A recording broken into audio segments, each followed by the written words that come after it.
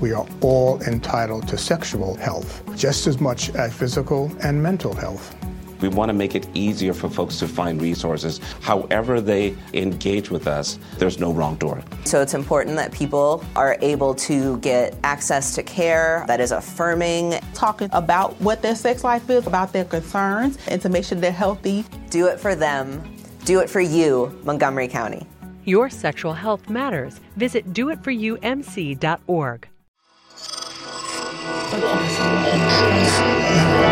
Esse podcast é apresentado por b9.com.br.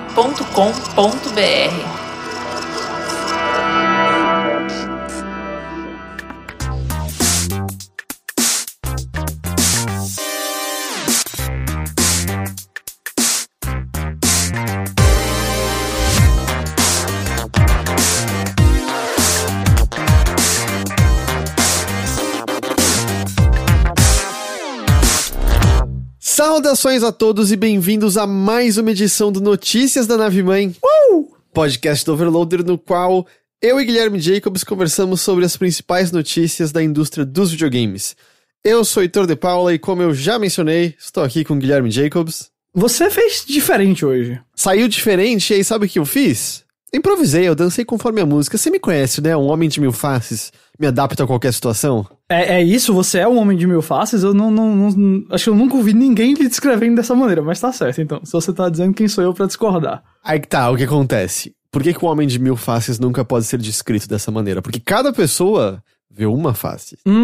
Se as pessoas vissem as mil faces, o que significaria? Significaria que eu não visto elas muito bem. Então você tá me dizendo que, tipo, pela primeira vez eu tô vendo uma outra face sua. Hoje o Notícias da Nave Mãe, ele é completamente imprevisível. Esse Heitor de Paula que está aqui, ele vai defender o crunch. E ele vai admitir que Saints Row é uma merda. E é isso. Ele gosta muito de Cyberpunk. Nossa. Odeia RPGs japoneses. Ele só joga Madden. Mas você vê, cara, é o lance, assim. Você viu outra face, mas se eu não falasse pra você das outras 999 ou 998, porque você já tinha visto outra, você não saberia de nada disso agora, entendeu? É assim, quando você menos esperar, já tô em outro lugar. Eu estou me sentindo em território completamente, pra usar o termo de um jogo, Uncharted. É esse o tipo de ânimo que eu passo às pessoas quando elas convivem comigo? Cara, eu senti muito excitement quando você alterou a apresentação da Notícias da Nave Mãe de hoje. Pra você ver como a gente se contenta com pouco na pandemia, né? Rapaz, pense. Isso aqui pra mim tá sendo equivalente a ir num parque de diversões. É uma palavra nova e já é, meu Deus, que é esse frio na barriga? Que é esse suor que eu não sei controlar? Que grande mudança na minha rotina. Ai, como é que anda a sua rotina, Guilherme Jacobs? Corrida, mas tô bem, só realmente com bastante coisa pra fazer, com bastante trabalho, mas essa semana eu tive um momento assim que se tivesse sido confirmado, teria sido uma injeção de cafeína na minha veia. Que está na pauta de hoje, esse assunto, mas já a gente fala dele. Foi um momento que quando você me mandou uma descoberta, eu lhe respondi com um áudio em alto volume no áudio. Eu não mando muitos áudios pra você, mas dessa vez eu mandei pra você entender o hype. Mas foi quase tanto excitement quando você mudou o início do Notícias da Nave Mãe hoje. Deixa eu ver se sai no microfone. Let's go! Ai. Tipo, ainda também tá altas energias sugando, porque não para de acontecer coisa, né? Tô mandando. A gente teve essa semana aí umas notícias bem importantes. A gente teve pela primeira vez um trailer exclusivo que o Chico deu. Foi do um filme internacional da Hungria chamado... Eu gosto bastante do nome dele. Preparativos para ficarmos juntos por tempo indefinido. É o representante da Hungria no Oscar que vai chegar no Brasil. Aí, a gente teve a oportunidade de dar o trailer exclusivo. Então, dá bastante trabalho, mas tá dando resultado aí lá no Chico as coisas. Eu assisti um dos filmes do Oscar, eu admito que eu pirateei, porque eu fui ver que ele vai sair nos cinemas aqui no Brasil, que é um completo absurdo. Qual foi o filme? Minari. É muito bom, né não? É muito bom, é muito, muito bom. Vale muito a pena assistir, mas fica aqui a recomendação oficial, não precisa, vamos dizer assim, a recomendação do Heitor, não precisa arrastar Ghost, Chipo ou Overloader junto. Pirateia sem dó, cara. Esses malditos querem lançar no cinema aqui com a quantidade de mortes que a gente tá tendo. Pirateia e assiste, você não vai em cinema não. É isso. Olha, aí. Eu vou dizer um negócio pra você. Quando pirataria é o único jeito de preservar ou ter acesso à arte, usa a pirataria, cara. É isso que e assim, nesse exato momento é meio... Eu não acredito que ainda estão considerando lançar coisa no cinema. Com o estado em que a gente tá, pior do que a gente jamais esteve. Não, e ainda por cima que, tipo... Veja, Minari é muito bom. E eu espero que ele seja reconhecido de alguma maneira no Oscar. E ele é um baita de um filme. Mas ninguém vai ver Minari no cinema. Tipo, não, e ninguém deve, entende? Ninguém deve. É um puta filme, mas... eu acho, tipo...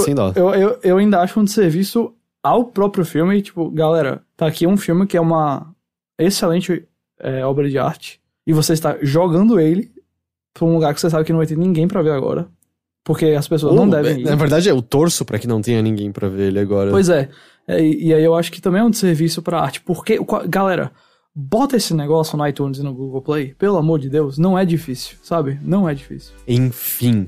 Mas ótimo filme. Ótimo filme. Tá sem saber o que piratear esse fim de semana? Fica a dica aqui. Tá bom,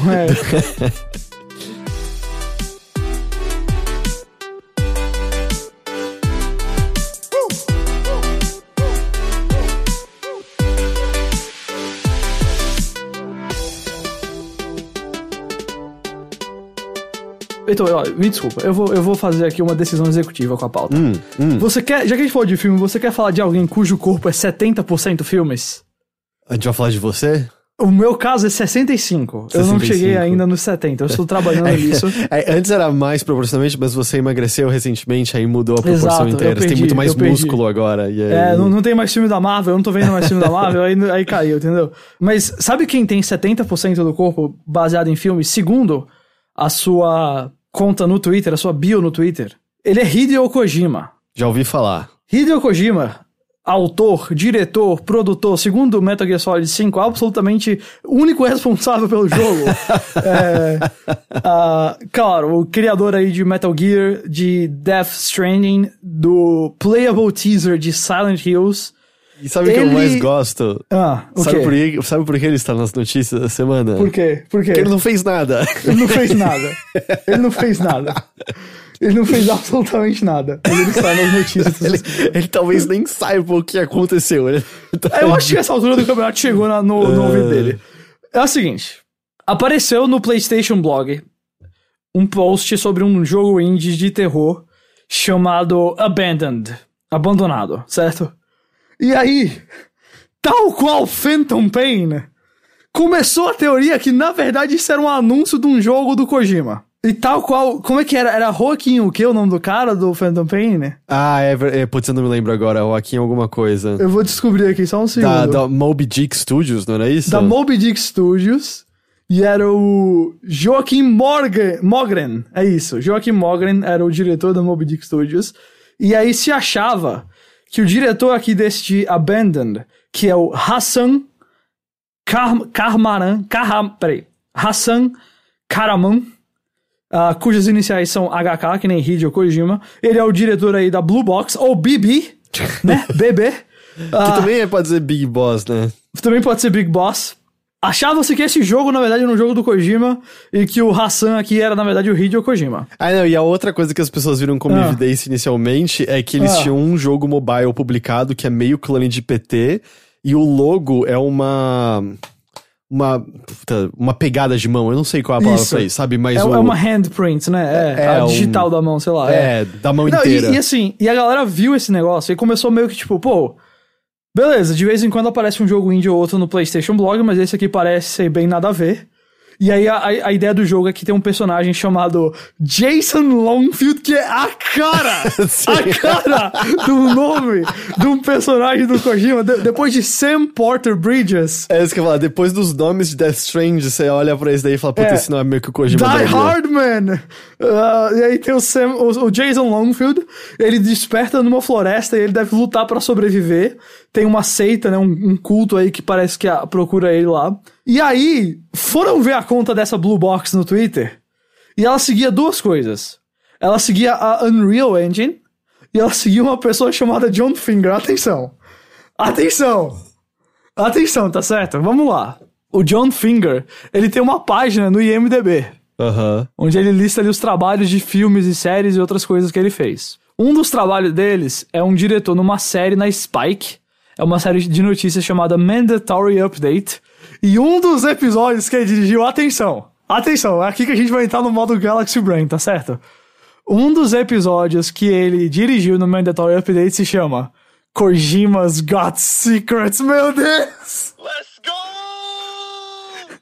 Foi exatamente nesse momento, quando você me mandou, ele tem um negócio chamado Kojima's Got Secrets, que eu comecei a gritar. E aí, como você bem apontou no WhatsApp comigo e também aqui na pauta, o jogo não parece ser bom. O jogo parece ser bem ruim, a ponto de parecer ser um negócio falso. Acho que a coisa chamativa do Abandon é que quando você olha ele de maneira estática, o visual dele é quase fotorrealista. Mas o trailer em si é uma desgraça, porque assim, o trailer parece que a pessoa tá fazendo o pitch ali na hora, e ela tá tentando atuar, e ela não consegue atuar, é só ruim. E nos últimos 5 segundos tem gameplay do jogo que literalmente dá enjoo de tão mal que roda. É basicamente, parece uma paródia, é isso que você tá me dizendo, né? Eu não acho que parece uma paródia, assim, parece só um jogo de baixíssimo orçamento mesmo, e não muito bom, e aí tava bizarro porque as pessoas estavam cada vez encontrando... Como é que isso aqui tava no PlayStation Blog, e aí depois tinha todas essas pistas, né? E aí as pessoas, tipo, putz, por que eles deram esse destaque? O jogo parece uma porcaria. Tem coisa do tipo, mano, nesse trailer tá rodando muito mal e supostamente sai esse ano ainda, só que as pessoas começavam a encontrar cada vez mais evidências que você olhava e falava, putz, será que isso aqui é o Kojima? Mas não fazia nenhum sentido, mas eventualmente você olhava tanto pra aquilo que você falava... Será? Eles basicamente, né, a Blue Box tem esse jogo mobile que a gente mencionou da mão. Tem um jogo em Early Access, cujo desenvolvimento foi abandonado já faz uns anos, e um projeto que nunca saiu do estúdio do Steam Greenlight. E o próprio site do estúdio também tá sem atualização já faz um bom tempo. E aí depois o Jeff Grubb, jornalista lá do VentureBeat, falou que não era um jogo do Kojima. O próprio estúdio deu uma declaração dizendo, abre aspas, nós recebemos muitos e-mails sobre o rumor de Hideo Kojima, nós não temos nenhuma associação com Hideo Kojima e nem era nossa intenção passar tal ideia. Nós somos um pequeno grupo de desenvolvedores trabalhando em um jogo que queríamos fazer há muito tempo. Depois o Hassan Kahraman, ele deu uma declaração dizendo que ele se divertiu com os rumores, ele achou engraçado, mas que não tem nada a ver. E aí, disso, acabou saindo algo que realmente pode ser informação mesmo. Porque o próprio Jeff Grubb, ele depois que publicou esse artigo, ele na verdade no artigo que ele publicou sobre o fato de que o Abandon não é um jogo do Kojima, ele fala que a Kojima Productions, na verdade, está em conversas, não com a Sony do PlayStation Blog, mas com a Microsoft, e existe a possibilidade da Microsoft publicar o próximo jogo do Kojima. A gente lembra que o Phil Spencer colocou aquela estátua lá do mascote da Kojima Productions, o Homo Ludens, na prateleira. A gente não sabe se o acordo foi fechado, se ele foi abandonado, se ele ainda está sendo negociado, como é que está a situação desse acordo. Eu não quero duvidar aqui do Grubb, que é um dos jornalistas que mais acerta coisas na indústria, mas eu também vou dizer que o rumor Kojima está fazendo alguma coisa com a Microsoft existe desde que o Silent Hills foi cancelado e ele saiu de lá, então sim, mas eu acho que naquela época tinha muito também que era só as pessoas desejando e tal, e eu não acho que tem nenhuma garantia que vai acontecer, mas essa conversa... Eu acho que a conversa existe, sem dúvida alguma. E eu acho que o Kojima, ele tá numa fase onde ele, tipo... Quem oferecer mais dinheiro pra ele fazer as loucuras que ele quer, ele vai fazer, sabe? Tipo, foi a Sony no caso ali do Death Stranding, e se a Microsoft chegar e falar, faz teu jogo de terror aqui, toma aqui $100 milhões, ele vai dizer, opa, muito obrigado, tchau Sony, eu vou fazer aqui igual a Microsoft. Pelo que eu tava vendo depois, eu acho que essa conta do Twitter da Blue Box foi alguém que talvez tenha feito pra criar mais pistas falsas, porque tem uma outra conta do estúdio Blue Box mesmo, que aí o último tweet é tipo de 2016 ou 2017, falando, vamos ter uma atualização em breve pro nosso jogo em Early Access, esse jogo que nunca... E assim, eu vou deixar claro, esse Abandon não parece um bom jogo, esse estúdio não tem nenhum histórico, aparentemente, o histórico deles é ou projeto abandonado ou Vaporware. E aí eu me pergunto, como é que esse negócio foi parar no PlayStation Blog? Cara, eu acho que é porque não tem mais nada.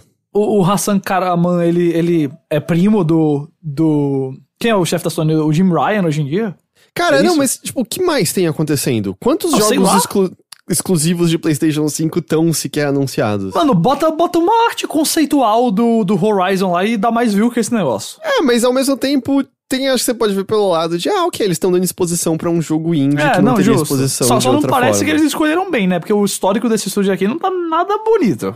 Eu acho que não é a primeira vez que coisas extremamente questionáveis aparece no PlayStation Blog. Não foi destacado no PlayStation Blog aquele jogo era Black Tiger? Era isso mesmo. Nossa. Life of Black Tiger. Ele apareceu, eu acho, no PlayStation Blog, não apareceu? Ok, achei aqui janeiro de 2017 no Kotaku. Fãs do PlayStation 4 estão incrédulos porque que a Sony está promovendo jogos que parecem terríveis. E aí, por exemplo, justamente Life of Black Tiger, procurem, pra quem tá ouvindo, vocês não conhecem. Vale a pena. Procura um trailer desse jogo que, tipo, é um negócio abismal.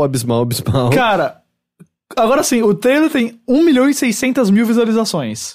Vai ver a Sony só sabe o que botar no PlayStation Blog pra dar view. Vai ver isso. Eles olharam pro Abandon, eles acharam a conta no Twitter, eles falaram, quer saber? Esse negócio vai dar view? E aí foi isso, porque pode ser.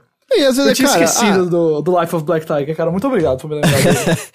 É conteúdo, é um jogo supostamente exclusivo de PlayStation 5, entende? Tipo, tá alimentando, não é como se tudo que tá no PlayStation Blog tivesse que ser uma bica, né? Então, eu acho que foi mais por isso e as pessoas começaram a ler demais. Me lembrou até, eu não sei se você chegou a assistir na Netflix, eu acho que foi do começo desse ano, aquele minissérie documental sobre o Hotel Cecil nos Estados Unidos. Não cheguei a assistir não, mas eu tô ligado que saiu. É uma boa minissérie, eu gostei. E só um mini resumo, né? É que ela gira em torno da morte de uma garota chamada Elisa Lam, que é um caso que quem já estava em redes sociais lá pra 2013, 2014 deve lembrar de viralizar vídeos no qual ela tá num elevador, fazendo gestos estranhos e parece conversar com alguma pessoa, mas não tem ninguém além dela ali.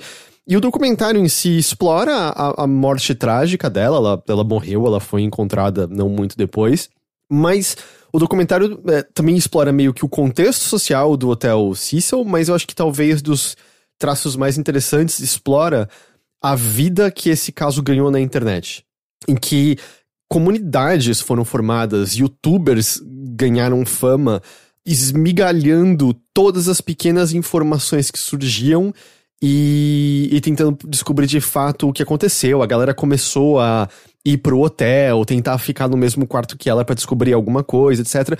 E é claro que as informações que eles tinham, em grande medida, estavam completamente erradas, porque eles não tinham informações que a polícia tinha que não tinham sido divulgadas. Mas eu acho que o aspecto que vale, assim, por isso que eu tô mencionando, é como começa a ganhar uma vida própria, sabe?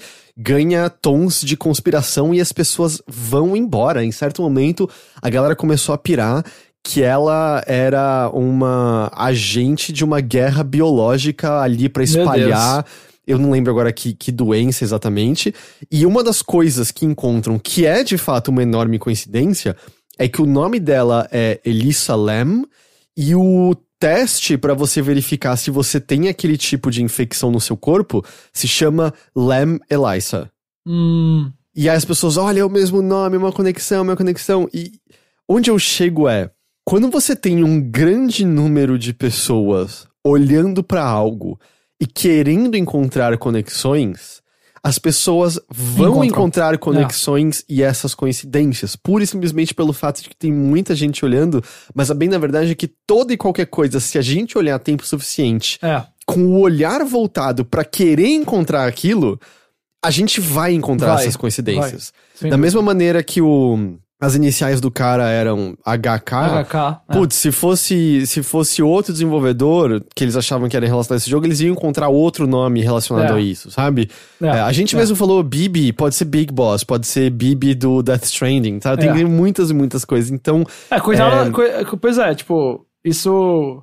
E eu vou dizer pra você, eu sinto falta daquela... estrada pra um jogo do Kojima. Eu gosto muito. Às vezes eu gosto mais do que o jogo até, da experiência de aguardar um jogo do Kojima. Eu gosto do jeito que ele faz os trailers, eu gosto que ele faz trailers com músicas que a gente às vezes não conhece. Ele já me apresentou músicas que eu gosto muito. Eu gosto que ele mantém coisas em segredos no trailer, mas sem aquele negócio meio tipo, isso aqui é uma mystery box, isso aqui é tipo, a única coisa legal disso aqui é você descobrir os segredos. Não, eu gosto porque tipo, às vezes é um mistério porque a gente simplesmente não entende o que aquela imagem significa, porque ele tá apresentando uma imagem diferente, ele tá criando algo novo. Mas como o Kojima tem isso tudo, ele gera esse tipo de fã também. Eu mesmo sou um deles, por isso que eu mandei o Let's Go quando você falou do Kojima's God Secrets. Porque, tipo, a gente entende que pelo estilo do Kojima, ele gosta de fazer as coisas de um jeito críptico e um jeito misterioso, e às vezes isso gera essa expectativa. Então, tipo, não foi dessa vez, mas eu imagino que quando acontecer de novo, não vai impedir a galera de procurar as coincidências que apontam pra aquela ali ser um jogo do Kojima, sabe? Isso é meio que parte. Eu só queria pegar aqui, antes de mais nada, e ler pra você, meu querido Editor de Paula, 3 comentários do trailer de Life of Black Tiger, divulgado no dia 12 de janeiro de 2017. Porque eu abri o trailer aqui só pra relembrar, e aí eu queria pegar aqui o segundo comentário, que é: por favor, façam Life of Black Tiger 2. Eu tenho... é só isso que eu gostaria muito, certo? Imagina se eles fazem, e aí, tipo, dessa vez é tipo mega ultra fotorrealista e perfeitão. Ia ser bem louco. Tem um outro comentário aqui que eu acho que ele é o comentário mais legal. Canonicamente, este jogo ficou na PS Store mais do que o Cyberpunk. Só isso mesmo, pronto, podemos voltar pro Kojima. O que eu ia dizer... O que eu ia dizer?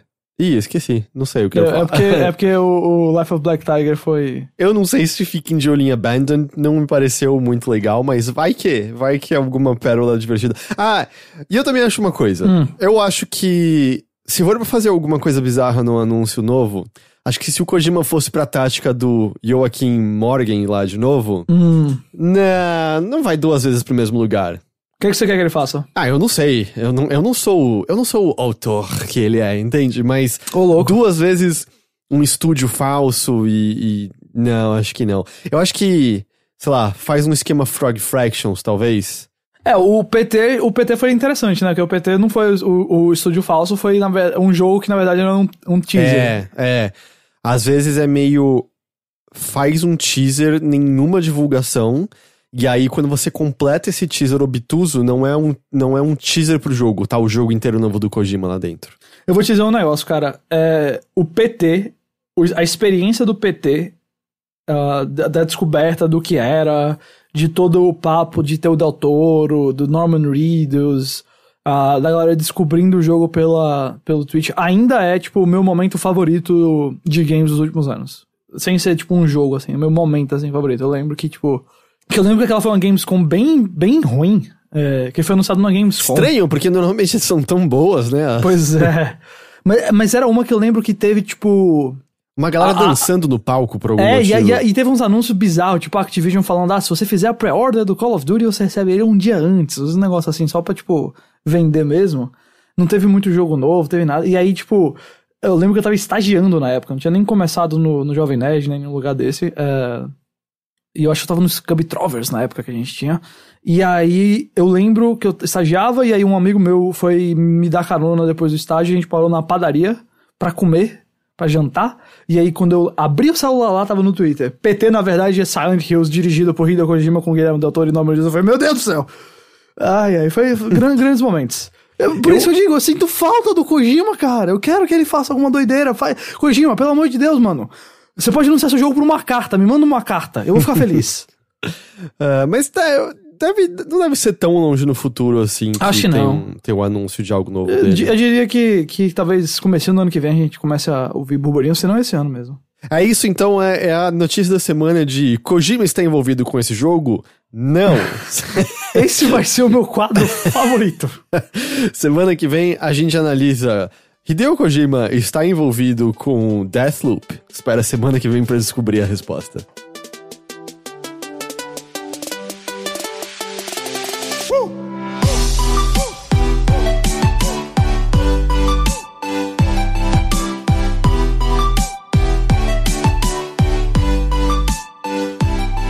A gente tem uma notícia que se relaciona um pouco ao Brasil. Ganhou bastante tração, eu sinto que ao redor do mundo também esse fato. Que é que o Ministério Público acatou um pedido para impedir vendas de loot boxes no Brasil. Esse pedido foi um pedido de ação civil pública da Associação Nacional dos Centros de Defesa da Criança e do Adolescente. Ele tinha sido feito no final de janeiro e agora foi acatado pelo Ministério Público. Esse pedido todo envolve 7 ações judiciais contra 13 empresas e tem nomes que você conhece no meio, como Ubisoft, com o argumento de que loot boxes são semelhantes demais às práticas de apostas. O The Enemy, o site, conseguiu acesso ao parecer do processo especificamente contra a Garena, no qual tem o pedido que não se venda mais loot boxes e também tem o pedido de 2 indenizações. Uma de 1,5 bilhão de reais contra a Garena e outra de R$1.000 para cada usuário do jogo adolescente ou criança. Ô, louco. Um dos trechos do parecer cita o seguinte: plausível dessa forma o direito invocado pela requerente no sentido de se considerar como jogo de azar e, portanto, ilegal o uso de caixas aleatórias ou caixas surpresa ou loot boxes em jogos eletrônicos e virtuais. Como ilegais, devem os produtos com essas características serem retirados de circulação, em especial para proteger o desenvolvimento pleno de crianças e adolescentes. Ou seja, o parecer é bem favorável à proibição de loot boxes, por conta justamente desse caráter de jogo de azar, mas ele mesmo é contra a indenização, chamando que a de 1,5 bilhão foge à realidade. Então, de fato, soa como fugindo à realidade. Isso não quer dizer que algo vai acontecer, tá? Isso é um primeiro passo, só quer dizer que o Ministério Público concorda com o pedido, mas isso não é uma decisão judicial e cabe ao judiciário decidir o que acontece a partir de agora e vai saber, 1, qual será a decisão e 2, quando será essa decisão. Então, nada de imediato. Mas bem interessante que a gente esteja vendo esse movimento aqui, que não é um movimento único, exclusivo do Brasil de maneira nenhuma, né? A gente tá vendo cada vez mais países em outros locais do mundo andando em direção a alguma forma de regulamentação, andando em direção a se verem contra a presença de loot boxes, né? Por exemplo, na Holanda e na Bélgica foi determinado que loot boxes são o mesmo que apostas, então elas violam a legislação dos países. Se eu não me engano, na Bélgica, que nem tem mais a venda de loot box no Overwatch, se eu não me engano, foi uma das primeiras coisas que aconteceu. No Reino Unido, a comissão de apostas não viu, depois de uma análise, as loot boxes dessa maneira, a não ser que haja como haver uma troca delas por dinheiro. Mas tem algumas partes do governo britânico que almejam mudar a classificação das caixas de loot boxes, né, as caixas surpresa para a aposta. Na Alemanha, loot box faz com que a classificação etária do jogo salte para mais de 18 anos. E, coincidentemente, nessa semana, saiu uma pesquisa feita pelas universidades de Plymouth e Wolverhampton que encontrou evidências robustas da ligação entre loot boxes e problema com apostas, afirmando que esses jogos são estrutural e psicologicamente similares a apostas, caixas em jogos, né? Eles fizeram essa pesquisa a pedido da instituição de caridade Gamble Aware. Eles verificaram que 12 de 13 estudos acharam conexões claras entre loot boxes e problemas com apostas, e que ainda aumentam se o contato com a loot box for feito com pessoas de pouca idade, ou seja, crianças, né, que muitas delas são as que estão jogando vários desses jogos que têm loot boxes, e se as pessoas têm menos acesso à educação. E claro, isso qualquer um que joga esses jogos sabe disso muito bem, mas a pesquisa verificou que óbvio que esses jogos fazem de tudo para incentivar a compra dessas caixas, como ter promoções especiais, itens exclusivos disponíveis por tempo limitado e criar o sentimento de FOMO, né, o Fear of Missing Out, ou seja, o temor de que se você não participar daquilo, você estará ficando de fora. Como a gente sabe que muitas crianças jogam esses jogos e compram loot boxes e a gente tem esses dados, as organizações ficam preocupadas querendo tomar alguma ação. Eu sinto que a gente tem começado a ver um certo movimento de jogos, se eu não me engano, o Warzone mesmo, acho que Call of Duty em geral, já caminhou na direção de não ter loot box e ter simplesmente compra direto dos itens, que evita esse problema, certo? Ninguém tá falando de não haver a compra dos itens, as pessoas estão falando do caráter aleatório. E acaba sendo diferente, né? Se você sabe exatamente quanto custa aquele item cosmético, quanto custa aquela coisa adicional, eu acho que acaba sendo uma relação bem diferente do que essa de custa um pouquinho, será que veio? E aí tem aquela tensão, não veio, deixa eu tentar mais um pouco, não veio. E também se você meio que... porque tem uma galera que também, além disso, não deixa claro... A porcentagem. A porcentagem de chance e também quais são os conteúdos que estão ali dentro, sabe? Tipo, já houve caso, eu não vou lembrar de nenhum caso aqui de cabeça, mas já houve, claro, casos de tipo, vamos supor que você quer esse item de uma classe ouro, sabe? Mas aí você não sabe que essa caixa que você comprou só tem itens da classe bronze e prata. Aí você pode ficar lá 30 horas comprando e tentando, você nunca vai tirar aquele item. Então, eu achei importante sim, isso também tá claro. Mas tem que saber a porcentagem, tem que saber o valor daqueles itens, tem que saber um monte de coisa. E mesmo assim, eu ainda continuo não sendo o maior fã da prática de loot boxes. Eu confesso que isso aqui não é algo que eu acho que é muito bom para consumidor, não acho que é uma coisa legal, eu acho que eu não vou dizer tipo que é igual a apostas, mas eu acho que gera algo semelhante ao sentimento de apostar, só que eu acho que é um pouco diferente, porque na aposta você tá literalmente escolhendo arriscar o seu dinheiro pela possibilidade de ganhar mais dinheiro. Aqui você tá arriscando o seu dinheiro, você tá meio que, entre aspas, comprando uma coisa que vai ser sorteada pra você. Então, eu não gosto muito, mas tem que ter algumas precauções, eu acho, antes de qualquer outra coisa, que são essas que a gente falou mais cedo aqui. E eu sinto também que uma das coisas que também tá empurrando, que eu acho que é o jogo que mais tá, pelo tamanho, mas também um pouco pela nojeira com que ele faz, é o FIFA e especificamente o FIFA Ultimate Team. Porque, cara, o que não falta é a comunidade dizendo como tá matando o jogo, a maneira como funciona isso, ou mais especificamente matando o cenário competitivo. Uhum. É um lance no qual, cara, você tem que gastar dinheiro pra ter um melhor time. Eles tinham divulgado as porcentagens, mas ainda não tava totalmente muito claro algumas coisas. Tem muito desse do FOMO por conta das versões ultra raras e comemorativas de certos jogadores. E, junto a isso, você soma o fato de que passou um ano e tudo que você investiu já era. Porque como sai um jogo novo e você tem que começar do zero, basicamente. E como FIFA é gigante, né? Como é futebol, eu acho que é um dos que mais tá chamando a atenção e que mais explicita, eu acho que do tipo de nojeira que dá pra ter com esse tipo de mecânica. Eu vou dizer pra você que o caso do FIFA talvez seja o mais... Não vou dizer que é o pior, porque eu não sei todos os casos de cabeça aqui, mas eu acho que pelo fato de ser, como você falou, é um jogo de futebol, é um negócio popular no mundo todo, é o mais claro, e eles tiram uma grana absurda disso, enquanto muita gente... beleza, galera, atenção pro que eu vou falar, fãs de jogos de futebol se acalmem. Eu entendo que Pro Evolution Soccer existe, mas não dá pra dizer que ele hoje é um competidor no nível do FIFA. A galera vai pro FIFA, o FIFA que tem os times, o FIFA que tem os jogadores, o FIFA onde os seus amigos jogam. E aí, justamente, a gente falou recentemente de jogos de esportes aqui, como alguns deles estagnaram muito por conta da falta de competição e também aproveitaram para adicionar práticas sujas, como é o caso das microtransações no NBA 2K, porque não tem competição de verdade. E o FIFA, ele não tem hoje uma competição de verdade no mesmo nível. E aí a galera tá meio que lá no FIFA, mas sem sair meio que... Poxa, eu quero jogar com o meu time, eu quero jogar aqui com o Liverpool e ter os jogadores com os nomes do Liverpool, e eu quero, sabe, sentir que eu faço parte disso, tá? Eu quero construir o meu time com os jogadores que eu mais gosto, e a única maneira de fazer isso é basicamente gastando dinheiro com a sorte. E eu acho isso, sei lá, muito, muito chato. Muito chato. Sim. Então, o que eu sinto, tá? Eu acho que essa conversa só vai aumentar cada vez mais, até porque a gente lembrava que nos Estados Unidos tinham pessoas... isso já foi pro Congresso lá nos Estados Unidos, já. Eu não sei o quanto que talvez tenha até dado uma freada, porque, bom, temos outras prioridades no momento, né? Tem outras coisas acontecendo, mas eu sinto que é o tipo de coisa que, como só tende a ganhar mais força de ser regulado e ter restrições...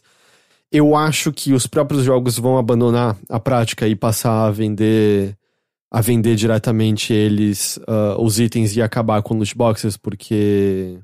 Pra evitar qualquer dor de cabeça? Eu acho que sim, é uma possibilidade, porque isso vai chegar um momento onde isso vai virar uma dor de cabeça legal muito grande. Eu acho que isso não vai passar, sabe? De verdade, e pro bem, eu acho, na moral. Uma coisa que eu acho que é importante, nunca duvidemos da capacidade da indústria de games colocar ainda algo mais nefasto no lugar disso. E também nunca duvidemos da possibilidade de, tipo, órgãos governamentais cederem por conta de lobby e acordos por trás das cenas e tudo mais, mas eu acho que, tipo, o jeito que tá não vai acontecer. A única torcida que a gente fica é que não vem algo ainda pior. Sabe só o que eu acho que impede isso? Eu acho que impede porque... cai no campo de alguém pense nas nossas criancinhas. Porque pelo fato de que afeta a criança, eu acho que pega muito mal se o lobby não fizer algo contra. Porque você dizer que você lutar por isso, eu acho que é o tipo de coisa que político faz com gosto, porque sabe que converte em voto. E também porque, tipo, isso é o tipo de coisa que tá ligado? Que os pais vão ligar pra dizer, tipo, meu filho comprou isso aqui, como é que isso pode e tal, sabe? E aí o político que resolver isso também, como você falou, vai ganhar votos. Eu não acho que a gente vai ver isso acontecer do dia pra noite, sabe? Eu acho que a gente ainda tem um tempo de loot boxes. Mas me parece que é o tipo de coisa que vai acontecer. É uma coisa que a gente tava falando que eu não sei se... Lembrei agora. Que tava falando, eu não sei exatamente como tá a prioridade nos Estados Unidos, né? Tava tendo essa conversa antes, mas até vale lembrar que é aquele tipo de coisa que se 1 ou 2 estados maiores implementam lei relacionada a isso, o país inteiro acaba acatando, porque como eles podem ter leis individuais, né, nos estados, se o estado é grande o suficiente, eles fazem pro país inteiro porque fica mais fácil. E aí, se os Estados Unidos entram nessa, eu acho que aí acaba de uma vez. Sem dúvida. Eles são líder na indústria dos jogos e se fizer isso por lá, pode ter certeza, essa prática tá com os dias contados. E bom, no Brasil, por enquanto, também é isso. A gente não sabe quando são os próximos passos. Isso. Ghost, o Mario morreu, né? Sim, infelizmente aconteceu esse momento. E com ele morreu o Mario 35 também. Porém, a gente sabe de um novo jogo que já chegou como meio exclusivo de assinantes do Nintendo Switch Online. Não que todo jogo que chega no Nintendo Switch Online seja retirado, o Tetris 99 tá lá até hoje, mas o novo jogo pra assinantes é o Pac-Man 99. Ô, louco! Você chegou a ver o trailer do jogo? Eu vi, sim. É Pac-Man com 99, é isso aí. Não, assim, só sem a brincadeira, tipo... eu meio que gosto, antes de mais nada, eu gosto da ideia de explorar esses jogos clássicos como Tetris, Mario e Pac-Man dessa maneira. Eu só queria que eu espero que o Pac-Man não suma, como o Tetris não sumiu, mas eu acho legal que exista... meio que esses remixes que eles estão dando nesses jogos clássicos, eu acho super legal isso, e eu acho que funciona muito bem exatamente como um bônus, assim, de um serviço online, como o Nintendo Online, como a Plus ou a Xbox Game Pass, por exemplo, né? Eu acho que esse jogo não sobe porque é da Namco. Pois é, né? Não é Nintendo. Se fosse Nintendo, tudo podia acontecer. Exato, Mas o que é o Pac-Man 99, né? Lembrando desse esquema como foi o Tetris 99 e o Mario 35, no qual você tá jogando o seu jogo sozinho, mas suas ações estão influenciando o jogo de outras pessoas e o jogo de outras pessoas estão influenciando o seu. Você tem o labirinto ali de Pac-Man com os fantasmas, o Ink, Blink, Pink, Clyde te seguindo, comendo as bolinhas, tendo os Power Pellets pra poder, né, virar a versão sua que pode comer os fantasmas. Só que os fantasmas comidos por você vão virar no jogo de outros jogadores o que eles chamam de Jammer Pac-Man. O que é? São Pac-Mans que ficam andando pelo campo, que se você passar por cima, a sua velocidade cai bastante, e por consequência, você se torna mais suscetível a ser morto pelos fantasmas. E da mesma maneira, o que os outros jogadores estão com medo de fantasma tá virando Jammer Pac-Man no seu jogo. O mapa também tem fantasmas adormecidos, bem no esquema de Pac-Man Championship Edition. Quando você passa por cima deles, você cria uma fileira de fantasmas ativos. O que, óbvio, aumenta o perigo, porém, se você come uma Power Pellet, de repente você vai comer uma fileira enorme de fantasmas em seguida e lotar o campo das outras pessoas de Jammer Pac-Man. E aí você tem um menu de escolha similar, assim, de atacar quem tá perto de morrer, atacar quem tá em primeiro, dividir meus ataques, etc, etc. Mais uma coisa que tá diferente nesse é que você tem um outro menu de escolha entre 4 power-ups.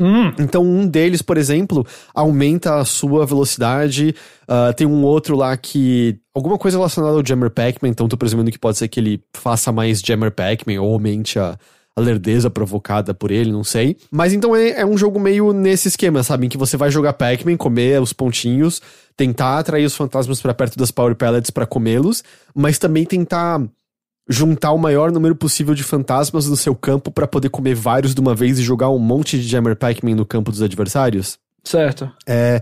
Assim como rolou no Tetris 99, né? O grosso do jogo, que é o competitivo online, é um brinde de assinantes do Nintendo Switch Online. Isso. Mas ele tem conteúdo pago à parte, que são modalidades offline. Além de temas adicionais, do tipo, em vez de ser o Pac-Man Fantasmas, é a navinha do Galaga e os insetos do Galaga, por exemplo. Ok. Você tem essa opção também. E aí, uma curiosidade. O jogo já saiu, eu já baixei aqui. E aí? Mas na eShop... Eu não joguei ainda, eu só baixei. A vida está tarefada, Ghost, tá difícil. Tá. Não. Eu não vou, de forma alguma, questionar aí o fato de você não ter jogado ainda, não. Não se preocupe. Mas o que é curioso é que teve um release hoje da Relações Públicas Brasileira da Namco, dizendo que no Brasil, no eShop brasileiro, é no dia 21. Sendo que no eShop americano já saiu. E assim, é só você mudar uma opção num site pra mudar a sua região. Pois é. Então... E é de graça. Se você assina o serviço, é o mesmo serviço, tanto na conta brasileira ou americana. Então, não tem por que você esperar até o dia 21. Muda sua conta pra americana se ela for brasileira e baixa o jogo. Você pode até voltar pra brasileira depois.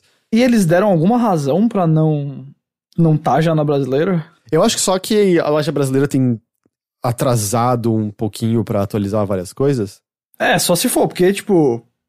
Não, é tão bizarro, porque assim, não é como se fosse, precisa ter uma grande limitação, não, é literalmente você trocar a configuração, sabe? É 2 segundos, é muito fácil, é muito, muito fácil. Eu já troquei algumas vezes essas coisas, tipo, não é nem um pouco difícil. Eu troco toda hora, na verdade. Fica aí, mas parece legal, cara, pelo que eu vi do trailer, parecia legal o jogo.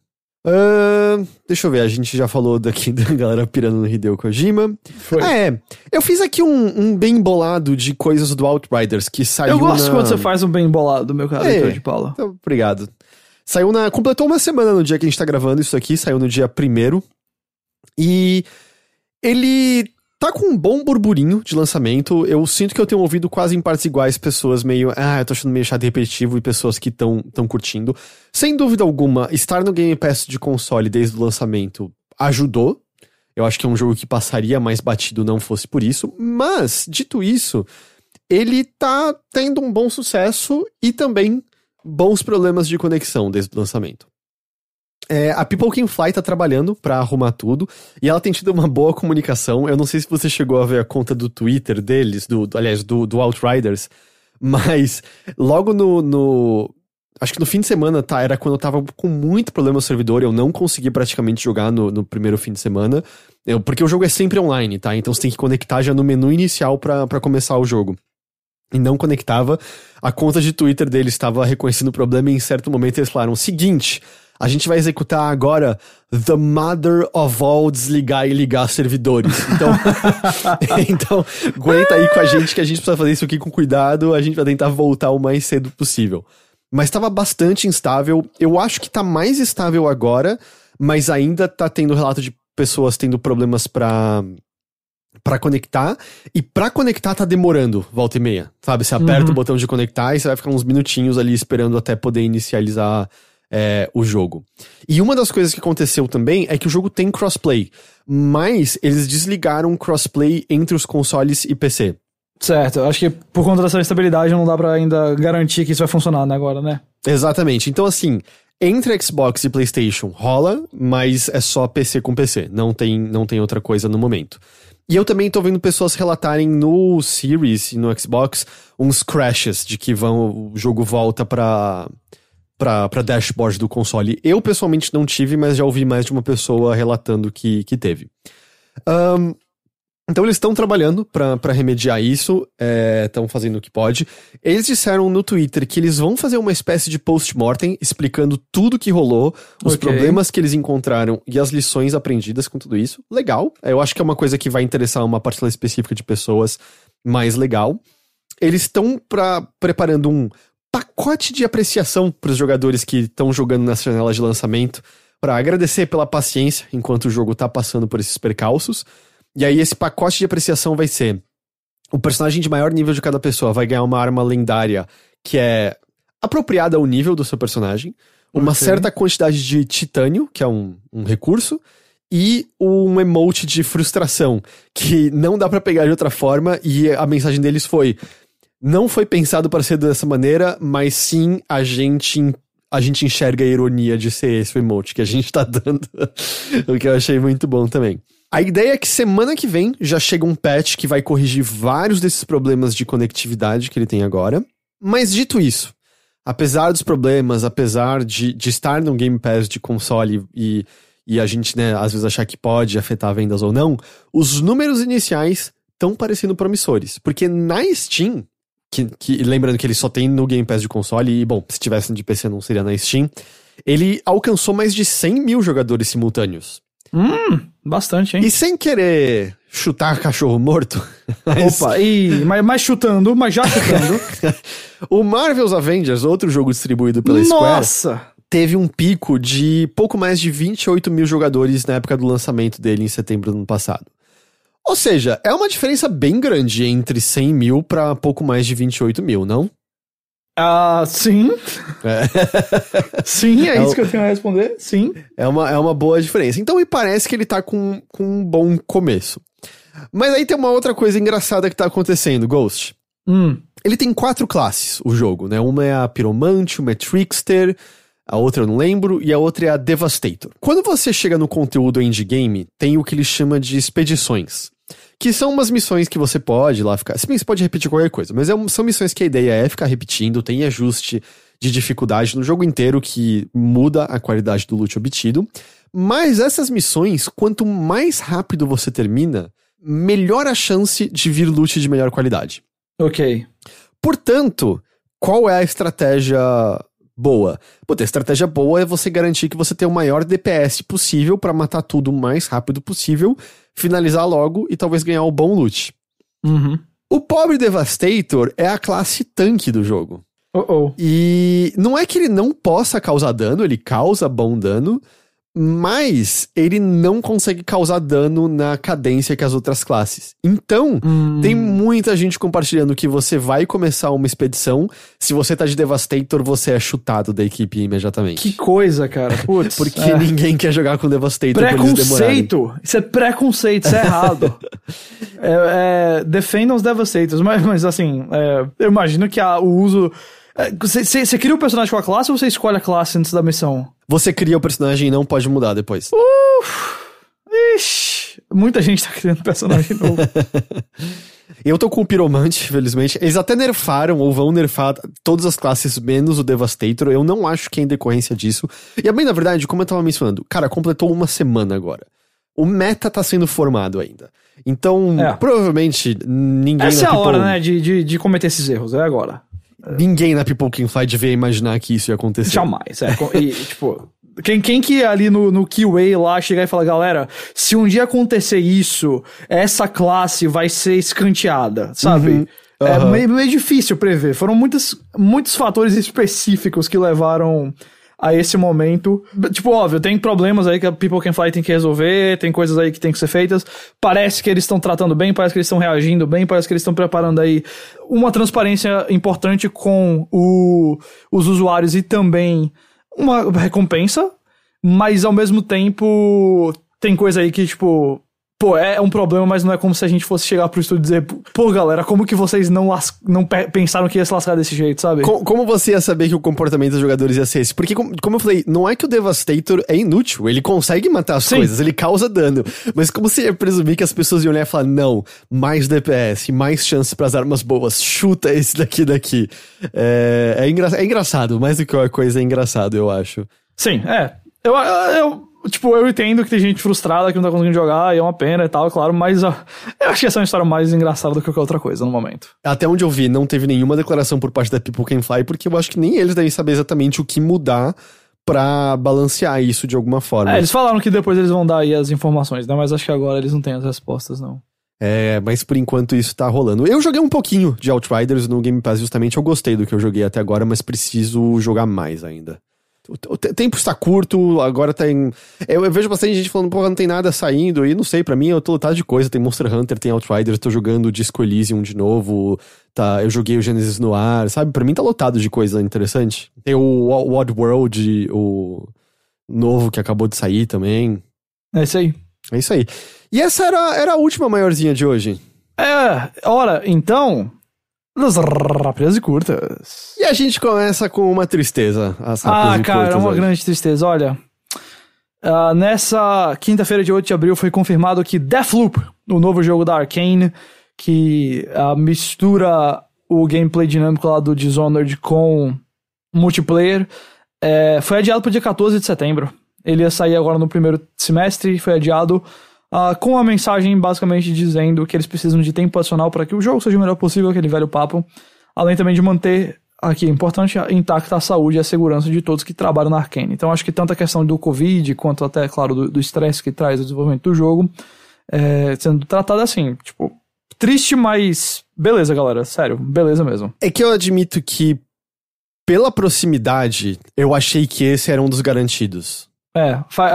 Eles adiaram meio em cima da hora, né? Porque assim, eu até tava... A gente sabe que vai ter muito adiamento ainda. Muito, muito adiamento. Mas eu achava que, por exemplo, quando me perguntavam o que tem certo, tu dava como certo Returnal, o Deathloop, o Resident Evil Village, o Ratchet & Clank. São coisas grandes que eu dava como certo. O Deathloop foi. Eu ainda acho que o Returnal é certo. Eu ainda boto fé em junho pro Ratchet & Clank e o Resident Evil Village também. Eu acho que junho pro Ratchet & Clank é possível. E o Village eu acho que também é certo. Acho que o Village, a Capcom tá divulgando coisa demais pra ele não tá certo, sabe? Outra data, só pra gente avisar, o Alex Kidd in the Miracle World DX vai sair dia 24 de junho, então fica aí no seu calendário marcadinho. E você mencionou a Capcom em Resident Evil. Na próxima quinta-feira, dia 15, a Capcom vai fazer uma apresentação sobre Resident Evil às 19 horas de horário de Brasília. Vai ser uma transmissão pra falar mais dos planos pra comemorar 25 anos da franquia. No passado eles falaram que iam lançar uma segunda demo do Village, dessa vez pra todas as plataformas. Eu vou chutar que essa demo vai sair na próxima quinta mesmo. Ou se não sai na quinta, eles anunciam pros próximos dias depois do evento, né? Isso. E vai ter mais gameplay do Village lá. Do próprio Resident Evil Village vai estar apresentado lá nesse evento. Além de qualquer outro anúncio que eles tiverem aí, quem sabe um outro jogo, um outro remake tá sendo feito, vamos ver. E ainda em paralelo, ainda na questão de Resident Evil, o beta do Reverse, lembra do Reverse? Aquele multiplayer que todo mundo pediu de Resident Evil, foi retirado do ar depois de apenas 7 horas de lançamento. Em um tweet, a Capcom falou que o beta tava com algum problema grave aí de matchmaking e eles resolveram remover o beta do ar e deve voltar eventualmente. Eu queria só voltar pra questão de adiamento, porque eu fiquei pensando, tipo, a gente sabe que esse ano vai ser complicado, a gente sabe que a pandemia ainda vai estar afetando por um bom tempo o desenvolvimento de coisas, e aí eu tava tentando pensar assim, ok, coisas que pareciam certas e não tão certas. A primeira coisa que eu pensei olhando pra isso foi, cara, Ghostwire Tokyo não sai em outubro de jeito nenhum. Pois é. Eles não mostraram nada do jogo até agora. Um jogo que perdeu a diretora, um jogo que não aparece em nenhum lugar há muito tempo. Eu acho que esse jogo não aparece mais, não. Não, vai demorar. Eu tava pensando também, assim, em outras coisas. Eu começo a ficar, às vezes, assim... Assim, o God of War a gente nunca achou que ia sair, mas será que o Horizon é adiado também? Esse eu continuo mais confiante. Porque eu acho eu acho que a Sony, idealmente, tinha pensado nesse jogo pro começo desse ano. Pro começo, assim, primeiro semestre.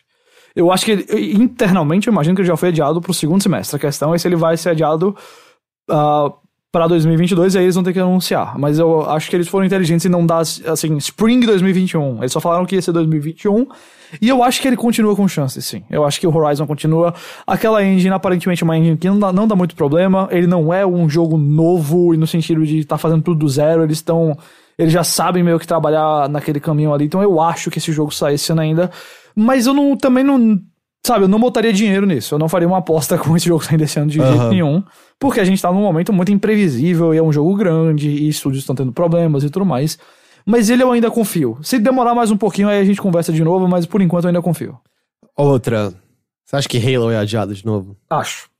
Eu comecei a achar também. Eu sei que teve lá o adiamento fake, que o Kotaku caiu e tudo mais, mas eu acho que o Halo sai ainda. Eu comecei a pensar... Porque, tipo, de verdade, o Horizon e o Halo, eu acho que até tem mais incentivo do que outros em tentar acertar a data de lançamento, pelo fato de que eles saem pra consoles da geração passada. Porque, de fato, coisas mais focadas nos novos consoles, aquilo que a gente já falou, não tem nem tanto incentivo porque... Nem tem tanta gente com esses consoles. Não tem console pra comprar, não tem. Acaba até tendo menos incentivo, faz mais sentido mais pra frente. Agora, eu não sei, assim, eu comecei a pensar, puta, cara, eu acho que tem chance dessas coisas serem adiadas, assim, porque, provavelmente tá muito complicado o desenvolvimento com tudo que tá rolando. E mesmo nos Estados Unidos, que a questão da vacinação tá avançando, ainda vai demorar pra qualquer forma de normalidade retornar. Eu vou dizer pra você, Heitor, chance de ser adiado todos esses jogos têm. Eu acho que nada tá garantido. Tem um ou outro que a gente pode sentir um pouquinho mais de firmeza, mas garantido eu acho que não tem nada, cara. Na situação que a gente tá passando, simplesmente não dá pra contar que, tipo, alguma coisa tá 100% garantida pra esse ano, sabe? Uhum, sim. Só queria mencionar isso, porque eu tava pensando nisso. Uhum.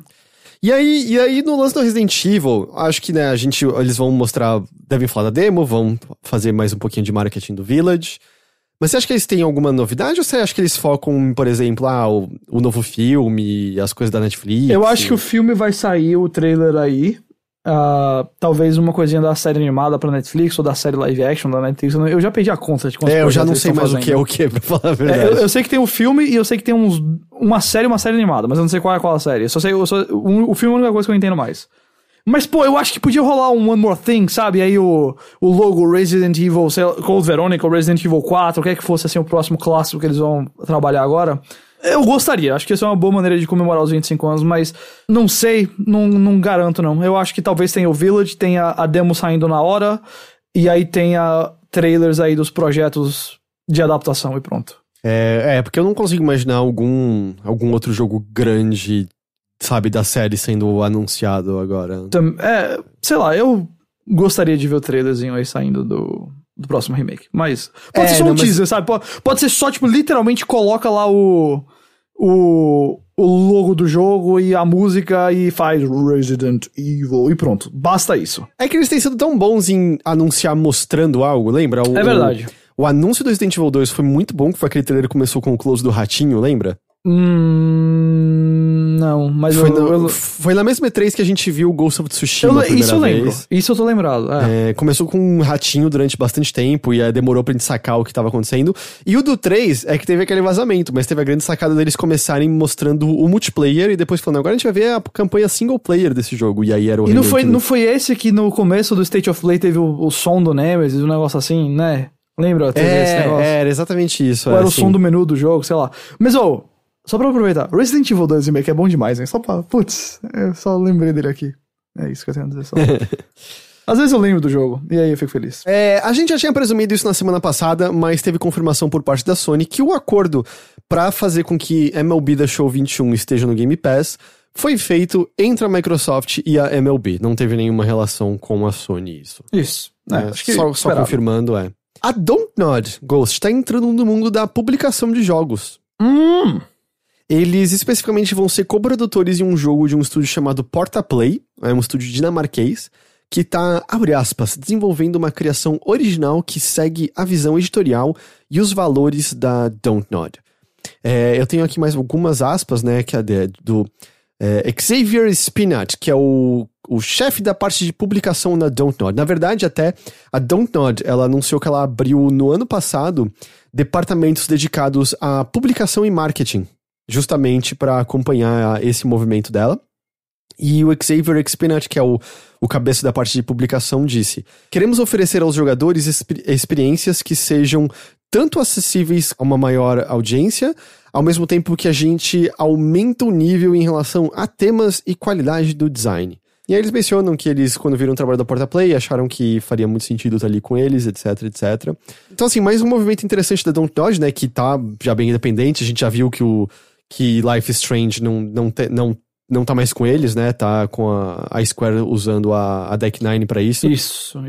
E eu sinto que tem sido esse um movimento que a gente tem visto cada vez mais de estúdios que começam pequenos, têm sucesso e acabam virando distribuição de outros estúdios jogos pequenos, exato. Por exemplo, há pouco tempo a gente viu o primeiro jogo que aquele Playtonic Friends estão distribuindo, né, que é Playtonic, é o estúdio lá que fez como é o nome lá? Do Yooka-Laylee.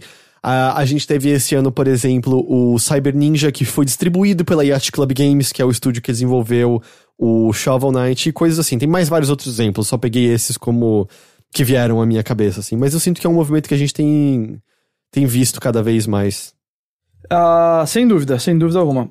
Bom, continuando aqui, a E3 desse ano foi confirmada como evento completamente online pela ESA. Não tem muitos detalhes ainda de programação, tudo mais. Vai acontecer ali na segunda semana de junho, como é tradicional. E a E3 confirmou que algumas empresas vão ter apresentações durante aí esse período. Entre elas estão Nintendo, Xbox, Capcom, Konami, Ubisoft, Take-Two, Warner Bros. Games e Koch Media. Eu não consigo falar não. Obviamente o grande nome é ausente aqui. Os dois maiores eu diria que são EA e Sony, mas são duas empresas que já há anos não têm eventos na E3. Eu acho que, na verdade, pra te dizer, eu fiquei mais surpreso com a presença da Ubi e da Microsoft aqui do que com a ausência da EA e da Sony. Porque eu acho que pra essas empresas que vão ter muitas coisas mostrando, é meio... faz um teaser ali e o grosso põe na própria apresentação. Mas eles falaram que essas empresas vão ter conferências, apresentações, ou que elas vão estar no evento? Elas falaram que elas vão estar, mas eu imagino que vai acabar sendo algum jogo delas aparece numa apresentação de alguma forma. Por exemplo, não tem como a Koch Media fazer uma apresentação de 1 hora na E3, tá ligado? Não, é só que eu quero dizer assim, não tem muita outra coisa além de ter um stream e mostrar coisas, mas né? Você acha que é possível que, por exemplo, a conferência da Microsoft de junho aconteça, então, durante a E3? Pode ser que seja ali durante a semana em si, porque essa é uma coisa também curiosa, né, em que já não tinha nenhum impedimento antes. Mas tem zero impedimento de qualquer um marcar transmissões lá no mesmo período e não pagar a grana que a ESA pede pra você fazer parte do mesmo evento. Eu sinto que tem algumas aí que estão muito mais por boa vontade, talvez manter a boa relação, do que qualquer coisa. Porque a gente sabe que pra Ubi, o grosso dela, ela vai mostrar num evento próprio. O Ubisoft Next, tipo, a Nintendo vai realmente anunciar algo grande nisso ou ela vai guardar pro direct próprio dela? Tudo bem que talvez seja a questão que vai ter um direct próprio dela nessa semana, mas ao mesmo tempo eu não sei pra que ela precisaria da ESA, né? Vai ter um direct essa semana? Não, eu presumo que vá, né? Você falando da semana da E3, ok. Na semana da E3, é isso. Que você falou, eu pensei que era agora. Mas sei lá, ainda é uma coisa bem estranha, ainda eu acho que é uma coisa que cheira que não vai ser legal. Vamos ver exatamente como vai ser essa organização. O ano passado foi aquela bagunça que foi tudo espalhado, era difícil lembrar o que estava acontecendo. Não sei se esse ano vai ser melhor organizado ou se ainda vai ser meio bagunçado. É difícil dizer ainda, né? Sinto que a gente tá se aproximando e ainda parece nebuloso exatamente como é que vai ser tudo isso. E tudo bem que é menos importante, porque ano passado teve vários eventos e a maior parte deles era meio... você não perdeu nada demais não assistindo. Muitos deles sem dúvida, não eram legais, não eram muito importantes, não davam a atenção necessária pra certos jogos, mas é isso aí, né? Então Sony, EA e Activision também, né, estão fora da lista. Activision, verdade, Activision tá fora. Porque a Activision, ela sempre tava numa relação vai e volta, né? Ela tinha ficado fora um tempo, voltou, mas ao mesmo tempo também é uma empresa agora que saiu o Tony Hawk, a Vivendi agora tá lá na Blizzard. As coisas da Blizzard são mostradas em eventos da Blizzard, né? Nunca foi E3, muito o palco disso, o máximo... E aí, fora isso, tem um Call of Duty que pode aparecer no evento da Sony mesmo, ou da Microsoft mesmo, pronto. E assim, no geral era isso, quando era essa época que a gente via a campanha a primeira vez, mas ano passado foi tudo diferente, né? Ano passado demorou pra caramba pra gente ver o Cold War a primeira vez, e é mais um daqueles casos, a Activision liga a stream própria dedicada a COD e... vai dar uma audiência absurda porque é COD, sabe? Exato, não precisa. Porque fora isso, eles já lançaram um Crash, não vai ter acho que nada novo nesse sentido. Talvez um Spyro novo, mas não sei. O Toys for Bob tá lá ainda, né? Não tá com a Blizzard, então poderia fazer um Spyro novo, mas sei lá. Mas é isso que a gente viu. Bom, vamos lá. Feito por fãs, existe agora uma demo de um Metroid Prime 2D, que adivinha, é uma versão 2D em 2 dimensões do Metroid Prime. A equipe que fez esse jogo, ou essa demo no caso, no seu blog falou que, abre aspas, em vez de copiar o material original, nós estamos nos focando em pegar os conceitos principais e traduzi-los para então implementá-los em uma solução lógica 2D. É claro que, bom, adivinha, com toda a publicidade que o jogo ganhou, o que você acha que vai acontecer com ele? Que a Nintendo vai deixar ele lá, ou que ela vai fazer como fez com qualquer outro jogo de fã que tinha ideias super legais e que tava lá de graça, sem ser pra ganhar dinheiro, só pra mostrar o amor, o amor e carinho daquela franquia. Teve lá o Pokémon, não tô lembrado agora o nome, qual era, o Tonium, sei lá qual era, Uranium, não lembro mais não. Mas teve o outro Metroid, que eu tô esquecendo também o nome agora. O A2R. Esse mesmo A2R. Another Metroid 2 Remake. Isso, a M2R. Todos esses jogos estão aí disponíveis ainda como atos de amor dos fãs, e a Nintendo não foi lá e forçou eles a tirarem do ar, não. Imagina, isso nunca aconteceu e nem vai acontecer. Essa é uma coisa bizarra, que eu sinto que foi a reação de todo mundo, que é... A demo o jogo é muito bonito, tem umas animações legais, as ideias são boas, mas é meio... Tá cru, porque é só uma demo. E a reação de todo mundo foi, por que vocês divulgaram isso? Porque agora a Nintendo vai bater na sua porta e vai fazer com que isso não exista. Não consigo entender por que Deve ser muita vontade de querer compartilhar, de que as pessoas vejam, fiquem animadas juntas. Mas eu não consigo entender por que divulgar. Porque o A2MR, a M2R, ele até foi divulgado já completo e 24 horas depois estava retirado do ar, né? Claro, você ainda encontra, né? Procurando nos lugares corretos, mas... E assim, o que eu tava pensando é meio... Por que será que a essa altura as pessoas resolvem fazer esses jogos com outras propriedades em vez de, tipo... Mano, chupinha as ideias mesmo, sabe? É uma outra caçadora de recompensas com uma armadura diferente, ela vira bolinha também, mas, tipo, chupinha as ideias, mas faz o seu próprio. Que é... Vai dar... A não ser que a gente esteja falando do Sonic ou do Mega Man, vai dar merda. Vai dar merda você chama usar. de Diorten, tá ligado? Metroid ao contrário e pronto, é isso. Eu fico pensando por que não. E tudo bem, tem uma publicidade extra que você ganha quando você faz isso, mas a consequência é que deixa de existir. O que eu fiquei pensando... O crime perfeito, Ghost. O crime perfeito. Que é o seguinte, tá ligado que tinha um jogo de luta que era pra ser do My Little Pony, e aí teve o Cease and Desist, e aí eles trocaram a roupagem do jogo todo e lançaram... Que era até um jogo de pônei que ia estar naquela... No Evo Online que não aconteceu, se eu não me engano. Um jogo de luta dos pôneis. E aí eles trocaram a roupagem toda e lançaram.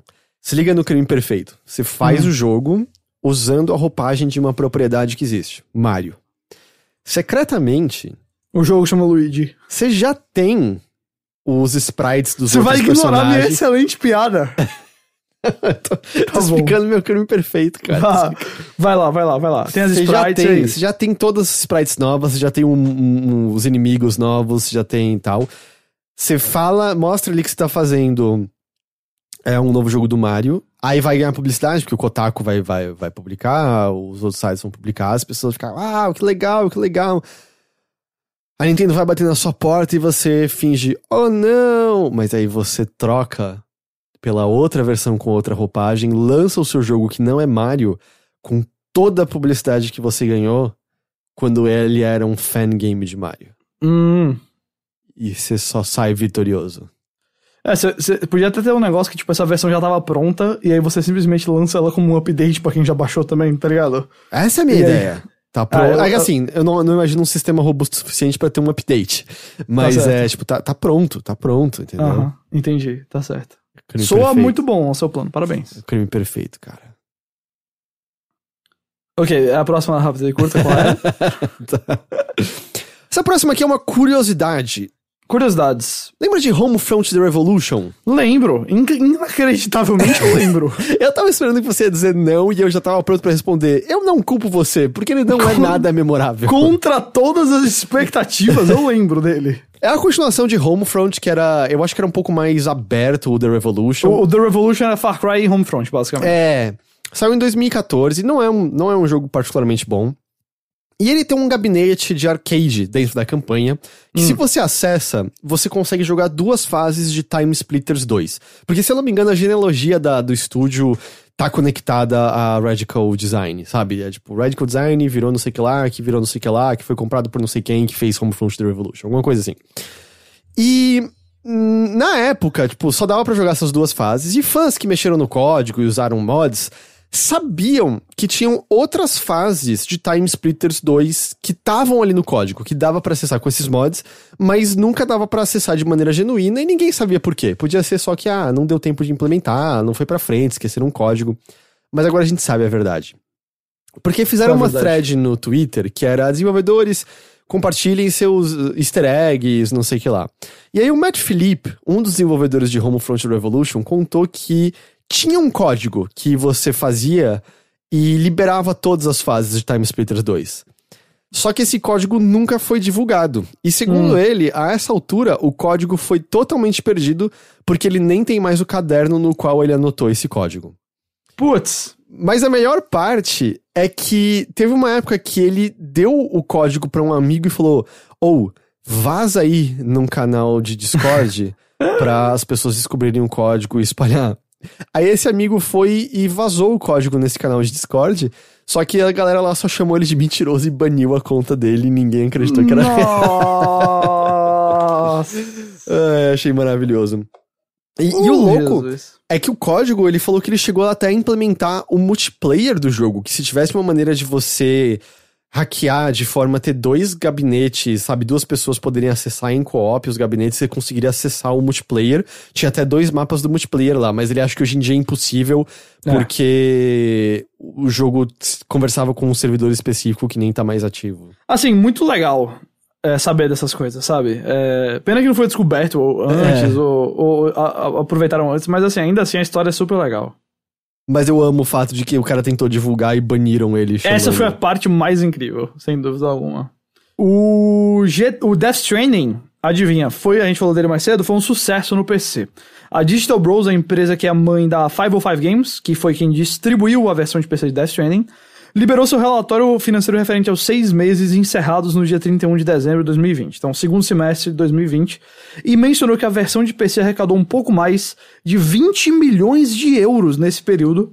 Foi o jogo que deu mais dinheiro a 505 nesse período, e em segundo lugar veio outro jogo que eu acho que a gente fala bastante, que é o Control, que fez um pouco mais de 16 milhões de euros aí pra 505 no PC.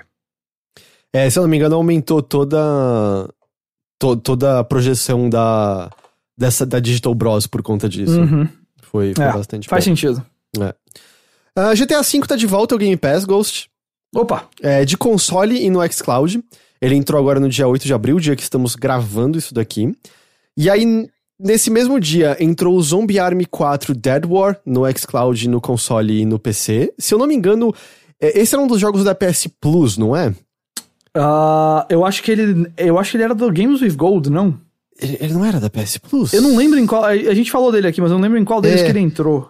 Eu achava que era... Deixa eu confirmar aqui. Sim, ele entrou na PS Plus e no PS5 ele recebeu uma atualização que agora ele roda 4K e 60 quadros. Ok. Acho que alguém até mandou isso pra gente no Twitter, marcou nós dois. Aí, tem uns outros jogos aqui que vão falar, nossa, mas por que isso entrou?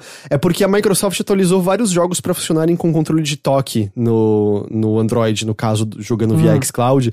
Então entrou no Game Pass de xCloud o Disneyland Adventures e Rush, a Disney Pixar Adventure. No dia 12, logo mais, vai entrar o NHL 21 no Game Pass de console. Esse aí você vai jogar. Ele é hockey, né? Ok, É pior que eu ouvi falar que acho que o 21 tava legal. Não, eu não faço ideia. De todos os jogos de esporte, até os de golfe, eu sei mais da situação de comando do que do NHL. Eu sei levemente porque o Jeff Beckler, que anunciou hoje que ele não né? Tá saindo da Cinet, né? E ele vai ser só da parte de games da Red Ventures, então ele vai ser GameSpot Giant Bomb agora. Faz muito sentido pra ele, viu? Porque ele já participava de todo o Beastcast, né? Isso, exato. E ele gosta muito de hockey, e aí ele fala bastante desses jogos volta e meia. Eu joguei os jogos de NHL, acho que foi o NHL 2K no PlayStation 2, eu acho. Que eu joguei, acho que com as 2 versões dele. Acho que mudou um pouco de lá pra cá. Provavelmente. Espero que sim. Bom, ele entra no Game Pass de console e Pathway entra no Game Pass de PC e de... Não, só de PC. No dia 15 entra Rain on Your Parade no xCloud, console e PC. E no dia 20 de abril chega o MLB The Show 21, né? Que a gente já tinha mencionado, já sabia. A gente mencionou, que é o jogo que é de um estúdio da Sony. E aí, indo embora do Game Pass, no dia 15 vai embora o Deliver Us the Moon, o Gato Roboto. O Gato Roboto eu acho que eu não gosto, mas é um jogo que se acaba em, 2 horas, 3 horas. Então, Tomo arigato, gato roboto. Wargroove sai no dia 15 do console e PC. E no dia 16 saem os jogos da EA Play. Saiu o Madden 15, 16, 17, 18. Saiu o Madden 25. Porque esse aí foi 25 anos da franquia Madden, né? Tá. Eu tinha ficado confuso por um segundo. Até porque, quem é essa altura quer jogar o Madden 2015, 2016, 2017, 2018? Né? Cara, assim, na verdade o que eu ia dizer, quem é essa altura faz questão de pegar o Madden 21? É a mesma coisa do Madden 15. É a mesma coisa, entendeu? E aí sai também o NHL 18 e 19. E é isso. Beleza. É isso. Uma semana, acho que um pouquinho mais leve, mas esse é o momento no qual estamos. Ok. Com isso a gente chegou ao fim do Notícias da Nave Mãe, Ghost. Está encerrado mais um Notícias da Nave Mãe. Parabéns a todos os envolvidos, que no caso é Heitor de Paula e Guilherme Jacob. Ei, eu agradeço seus parabéns. Um aviso, antes da gente ir embora, na verdade o pessoal ouvindo já deve ter notado lá a vinheta inicial, mas o Overloader agora, a casa dos podcasts do Overloader é o B9 agora. Pra você que ouve Notícias da Nave Mãe, o que muda? Nada. É a mesma coisa. Os podcasts são exatamente os mesmos, você vai continuar podendo baixar e ouvir eles da mesma maneira. O que muda mais é o fato de que a B9 é coprodutora do Primeiro Contato, o podcast que o Henrique tá produzindo tem mais de 1 ano a essa altura. E possivelmente, né, isso a gente não tem como saber ainda, mas quem sabe isso traga algumas novas oportunidades comerciais pro Overloader. Então talvez a gente tenha mais propagandas aqui no podcast, mas que é bom pra gente, porque significa mais dinheiro entrando no site e mais possibilidades. Mas é isso. Fica o aviso, tem essa vinhetinha diferente no começo, mas fora isso, cara, tudo a mesma coisa. Overloader não foi comprado ainda um site independente, continua acessando as campanhas de financiamento coletivo do Overloader, no apoia.se/Overloader, ou procurando por @Overloader lá no PicPay, continua dando sub pra gente na Twitch, porque tudo isso é necessário pra gente poder continuar existindo. E mande uma pizza pra mim. Manda uma pizza. É que você vai ter que divulgar seu endereço pra isso, né? Cara, seria muito bom se você divulgasse uma caixa postal pra mandar aí uma pizza. Manda um tweet pra mim, eu te passo meu Pix e você paga o dinheiro da pizza. Pode ser assim. Não precisa mandar uma pizza pra mim, tá certo? Só avisando. Nossa, eu gostei muito da ideia de você abrir sua caixa postal e ter uma pizza dentro. Cara, assim, se alguém quiser mandar uma pizza, eu não vou negar, tá? Mas não tem uma caixa postal, precisa ser de outro jeito. Ai. Mas é isso por hoje, Ghost. É isso então, maravilha. Chipo, tem mais alguma coisa que você queira falar? A gente tá caminhando com as lives na segunda-feira no canal do Thiago, chipo.com.br, me siga em Ghost Jacobs no Twitter e GJ6 no Instagram, e por lá você tem tudo. O que tem de filme no futuro próximo, assim? É que o Godzilla vs Kong acabou de sair, né? Não no Brasil, mas isso não impediu ninguém de ver. Sei lá, cara. Acho que a situação agora tá mais focada no Falcão Soldado Invernal mesmo da Marvel. A série. De filme. Assim. Eu diria que através de torrent ou pirataria, como você falou, você tem acesso hoje, acho que a todos os indicados ao Oscar. O Oscar é dia 25, então acho que a galera tá meio que focando nisso agora. Eu quero assistir aquele Nomadland, sabe? Eu tô guardando esse pra ver com a Aline, que ela também tá muito afim de ver, ela adora a Frances McDormand, que é a atriz. Eu vi todos, menos o Nomadland e o Meu Pai, do Anthony Hopkins, que esse aí eu acho que vai me destruir, porque é a história que ele tem Alzheimer, meu avô teve Alzheimer, eu acho que vai ser bem real, assim, entendi. Sabe? Esse eu não vi também. Yeah. Beleza, então. Show. Então, por hoje a gente fica por aqui. A todos que nos ouviram, a gente agradece demais pela companhia e pela audiência de vocês. A gente espera que vocês tenham um excelente fim de semana. E a gente vai se ver de novo, então, na semana que vem, com mais notícias da Nave Mãe. Até lá. Até mais. Tchau, tchau.